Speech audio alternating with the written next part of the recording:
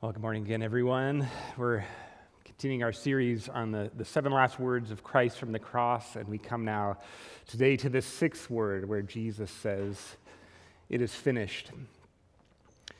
Now, right from the get-go, I want to clarify that this word is not meant to be read as an exclamation of fatigue or defeat, as if Jesus is saying, "Finally, it is over."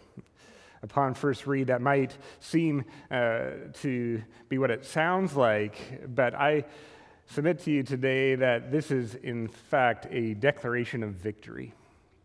As Jesus cries out, "It is finished," he is declaring that he has accomplished what he has set out to do. And in fact, this word could probably be better translated, "It is completed." It has been brought to completion. And I think this is an important word for us to attend to today.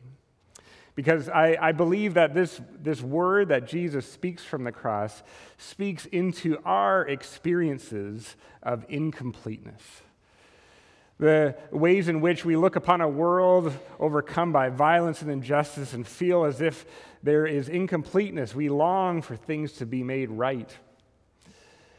Some of us perhaps experience that feeling of incompleteness in our own lives. We are striving to prove that we are enough, that we have done enough. Do you come today feeling incomplete? It is into those spaces that I believe Jesus speaks this word of hope, this word of possibility, that these current experiences of scarcity will not be the end of our story. I think we all have that feeling for our world, for ourselves. It's an experience of incompleteness that spans the generations. I think of our young ones in those formative years where we sometimes feel this sense of unworthiness or incompleteness. Am I enough? Am I up to the challenges that lie ahead of me? This seems to be compounded in the age of social media, where we have this comparison trap always before us. We compare our mediocre lives to the curated lives of others and feel like we are incomplete. For those of us in our working years, perhaps you come today feeling as if you are not up to the challenges before you, the challenges of family and work, maybe trying to just barely keep our heads above water, and we feel incomplete. I think of those in our later years. Perhaps you still are wrestling with those feelings as well. Perhaps as we look back over our life and still feel overcome by the regrets we have for some of the things we've done, or bumping into the limitations that come as we get older. I've been walking with a number of you this past couple weeks and facing the frustrations and the limitations of sickness and being hospitalized. And we feel in those times that sense of being unfinished, incomplete, maybe not up to the tasks before us. I'll let you in on a little secret. It's a pretty open secret, but even those of us who, by worldly standards, appear successful still wrestle with these feelings of insecurity, of incompleteness. It's always interesting to me when I hear celebrities or people who have accomplished much name that common human struggle. I've shared before a little bit of the story of Andrew Garfield, an actor who has been nominated for Oscar awards, and he had a very powerful conversion experience while he was preparing for a role to play a Jesuit priest in Martin Scorsese's film Silence. But I want to lift up for us a quote from an interview of his that goes in more depth about some of his experience. And he said this. He says, "I wanted to heal the feeling of not enoughness, this feeling of that forever longing for the perfect expression of this thing that is inside each of us, that wound of not enoughness, that wound of feeling like what I have to offer is never enough." Does that perhaps name something for you today? Do you carry that wound of not enoughness, of this gap between what I long for my life, what I long for this world, and my reality? It's into that space that I want to hear this word from this cross where Jesus says, "It is enough." Because of what I have accomplished on the cross, we can be at peace with our life. We can be freed from the wound of not enoughness, from the wound of incompleteness. What I want to discover with you is what Jesus means when he says, "It is complete, it is finished." I want to trace what he spoke about in the Gospel of John and in the broader New Testament to help us clarify what is this declaration of victory and how can that unfold in my life and in our world. So there are a few things I want to organize our thoughts around about what I believe Jesus has completed, brought to completion as he sacrifices himself on the cross. And the first thing that is very clear throughout the Gospel of John and through the New Testament is that Jesus sees this act as facilitating the reconciliation of the world. That through his death and resurrection, he has made it possible for us to be reconciled to God. That gap, that breach between us and God is overcome through his sacrificial death. Jesus spoke to this back in John chapter 12 as he was anticipating his death, and he said this, "And I, when I am lifted up from the earth, will draw all people to myself." He said this to show the kind of death he was going to die. Jesus understood that this act would draw the world back to him. Paul speaks to this in Colossians, where he says, God was pleased to have his fullness dwell in him, and through him to reconcile to himself all things, whether things on earth or things in heaven, by making peace through his blood shed on the cross. This isn't new to us, but I want to reinforce and lift up this good news that through Christ's sacrifice on the cross, there is a remedy for the power that sin has had in our lives and the effects that sin has had in our lives and in our world. And Jesus overcomes the power of that sin, thus making peace between us and God. Back at the very beginning of the Gospel of John, John the Baptist said, "Look, the Lamb of God who takes away the sin of the world." This image of Jesus as the sacrificial lamb is all through the crucifixion account. Pastor Janet spoke to this in her sermon last week, even as they lift up the hyssop branch to give the wine vinegar to Jesus. This is an allusion back to the Passover lamb as they raise the hyssop branch to place the blood over their doorposts. It's a reminder that Jesus is the means by which we can experience our exodus from sin. This Passover lamb can free us from the weight, the power of sin. And maybe some of us just need to hear this again. We've perhaps heard it before, but this good news that we do not have to dig ourselves out of our past mistakes and our regret. We don't have to work at a feverish pace to try and prove our worthiness, but this good news that while we were still sinners, Christ died for us. God is like this loving Father who is ready to run out and embrace us if we turn back to him in repentance. Does that perhaps free us from some of the weight we are carrying, that weight of not enoughness, that we don't have to prove our worth, do enough to be received by God's grace today? God has said it is finished. It is completed, what we need to be reconciled to God. Now, that's sometimes where we end the gospel presentation, and it's an important part of it, and we speak about how God, through his sacrificial death, offers us forgiveness and grace, a remedy for sin. But there are other layers to this, and I want to talk about some of the other depths of what Jesus accomplished. And I think one of the things Jesus is communicating to us is that he is also disarming the powers of evil. The forces that we are up against in our ongoing battle with sin. This is not just good news for our past, for the past sins that weigh us down. It is also good news for our present battle, our present battles with temptation and addiction and the battles we have with the forces that continue to wreak havoc in our world, the injustice that it brings. That Jesus, through his death, is actually disarming the powers of evil in this world. Again, back to John 12, Jesus says this, "Now is the time for judgment on this world. Now the prince of this world will be driven out."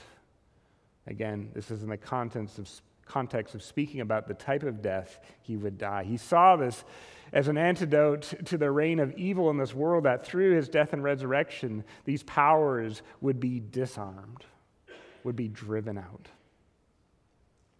Paul again in Colossians speaks to this, saying, "And having disarmed the powers and authorities, he made a public spectacle of them, triumphing over them by the cross."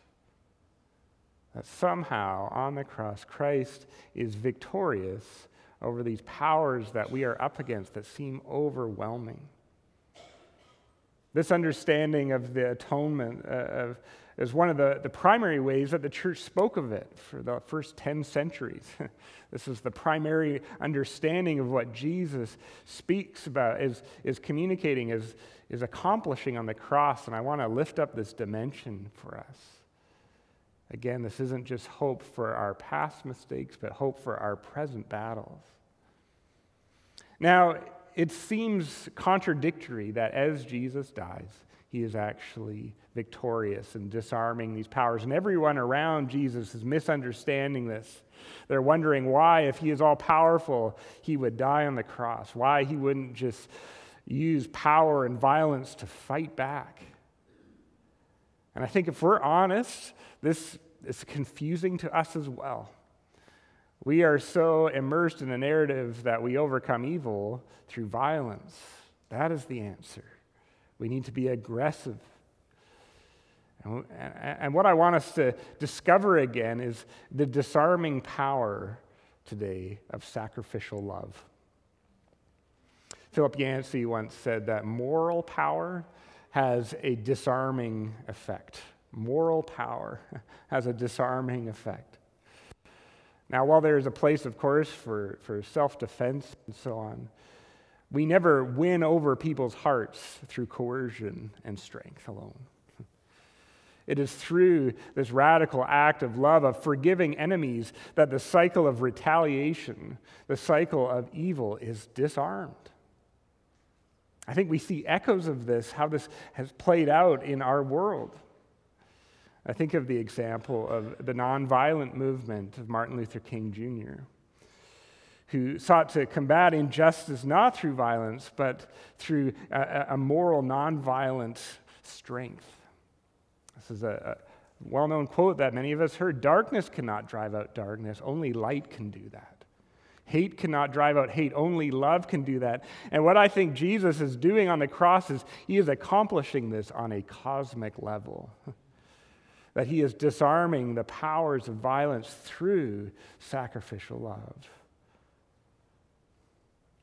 And so I lift this good news up for us today because I'm wondering what kind of forces you find yourself up against that feel insurmountable, what those powers and authorities are that seem to have a grip on our heart, on our lives.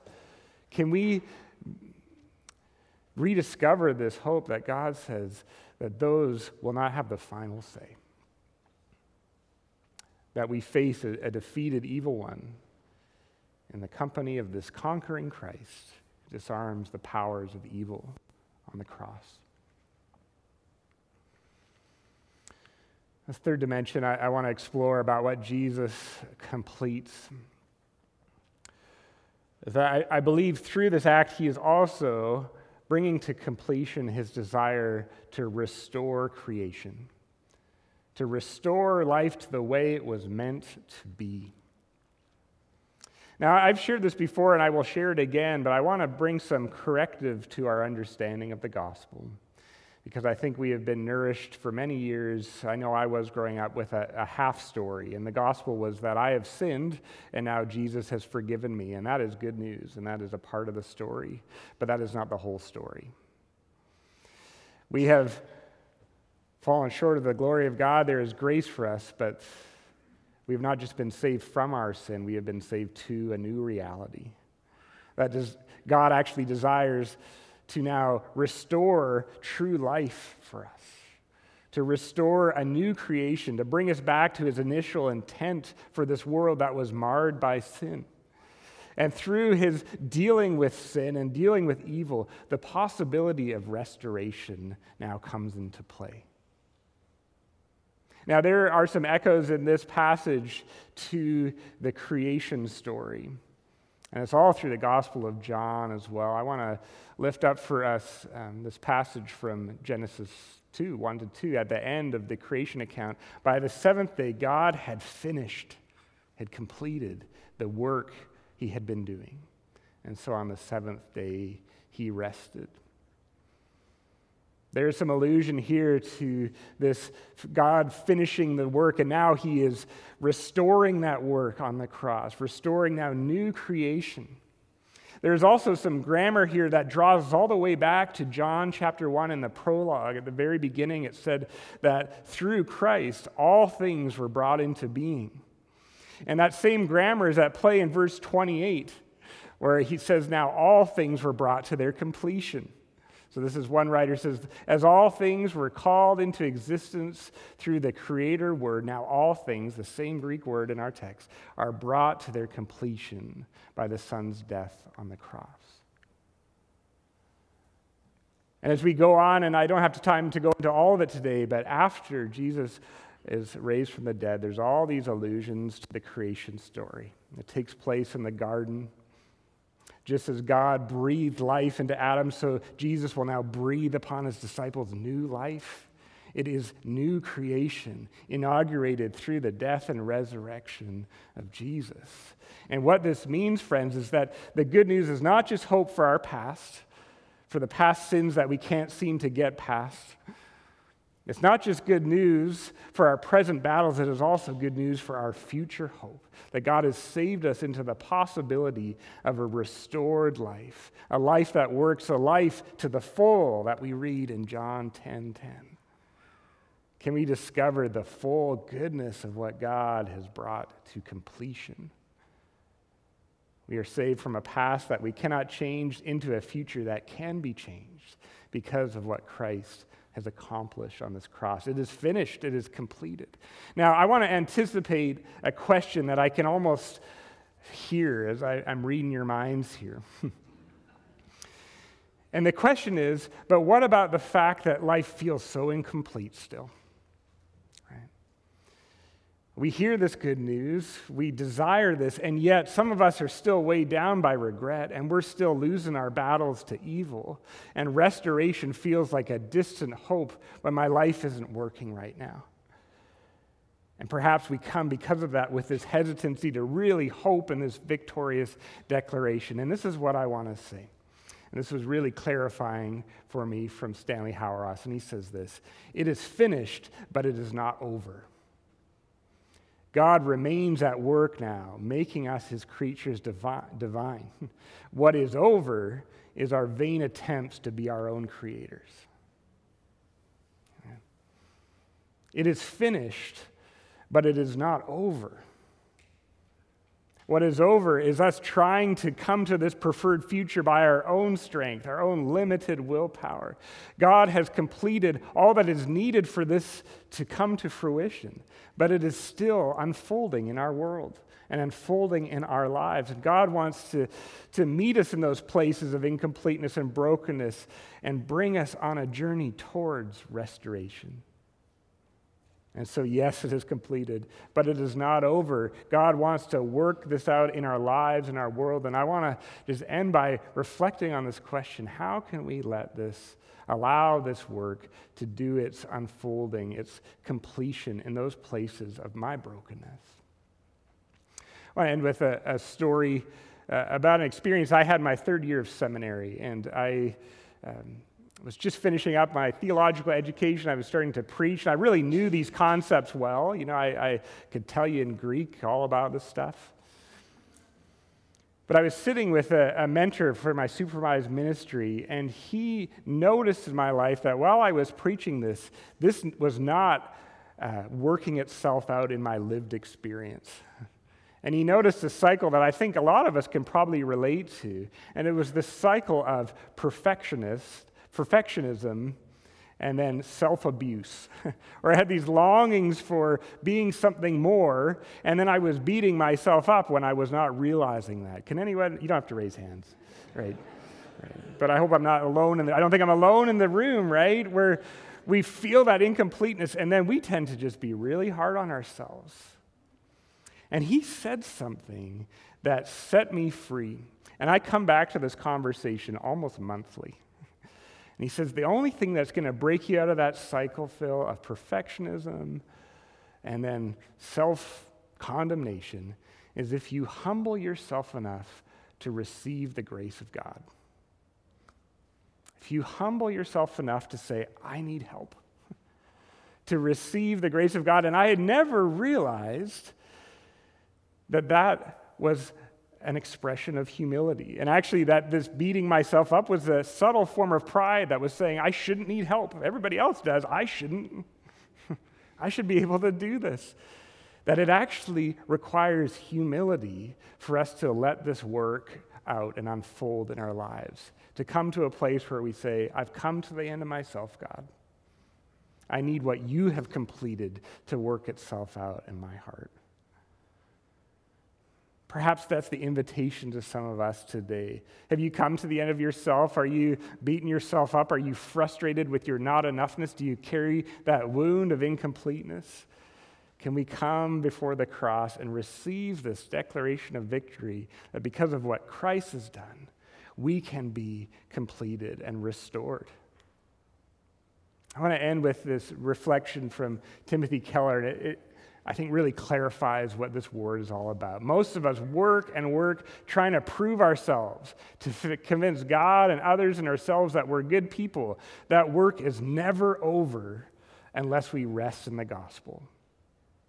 It's never over unless we rest in the gospel. At the end of his great act of creation, the Lord said, it is finished, and he could rest. On the cross, at the end of the great act of redemption, Jesus says, it is finished, and you can rest. We can rest. On the cross, Jesus was saying of the work underneath your work, the thing that makes you truly weary, this need to prove yourself because who you are and what you do are never good enough, that is finished. That is finished. Amen? May it be so according to your word. We pray in Jesus' name. Amen.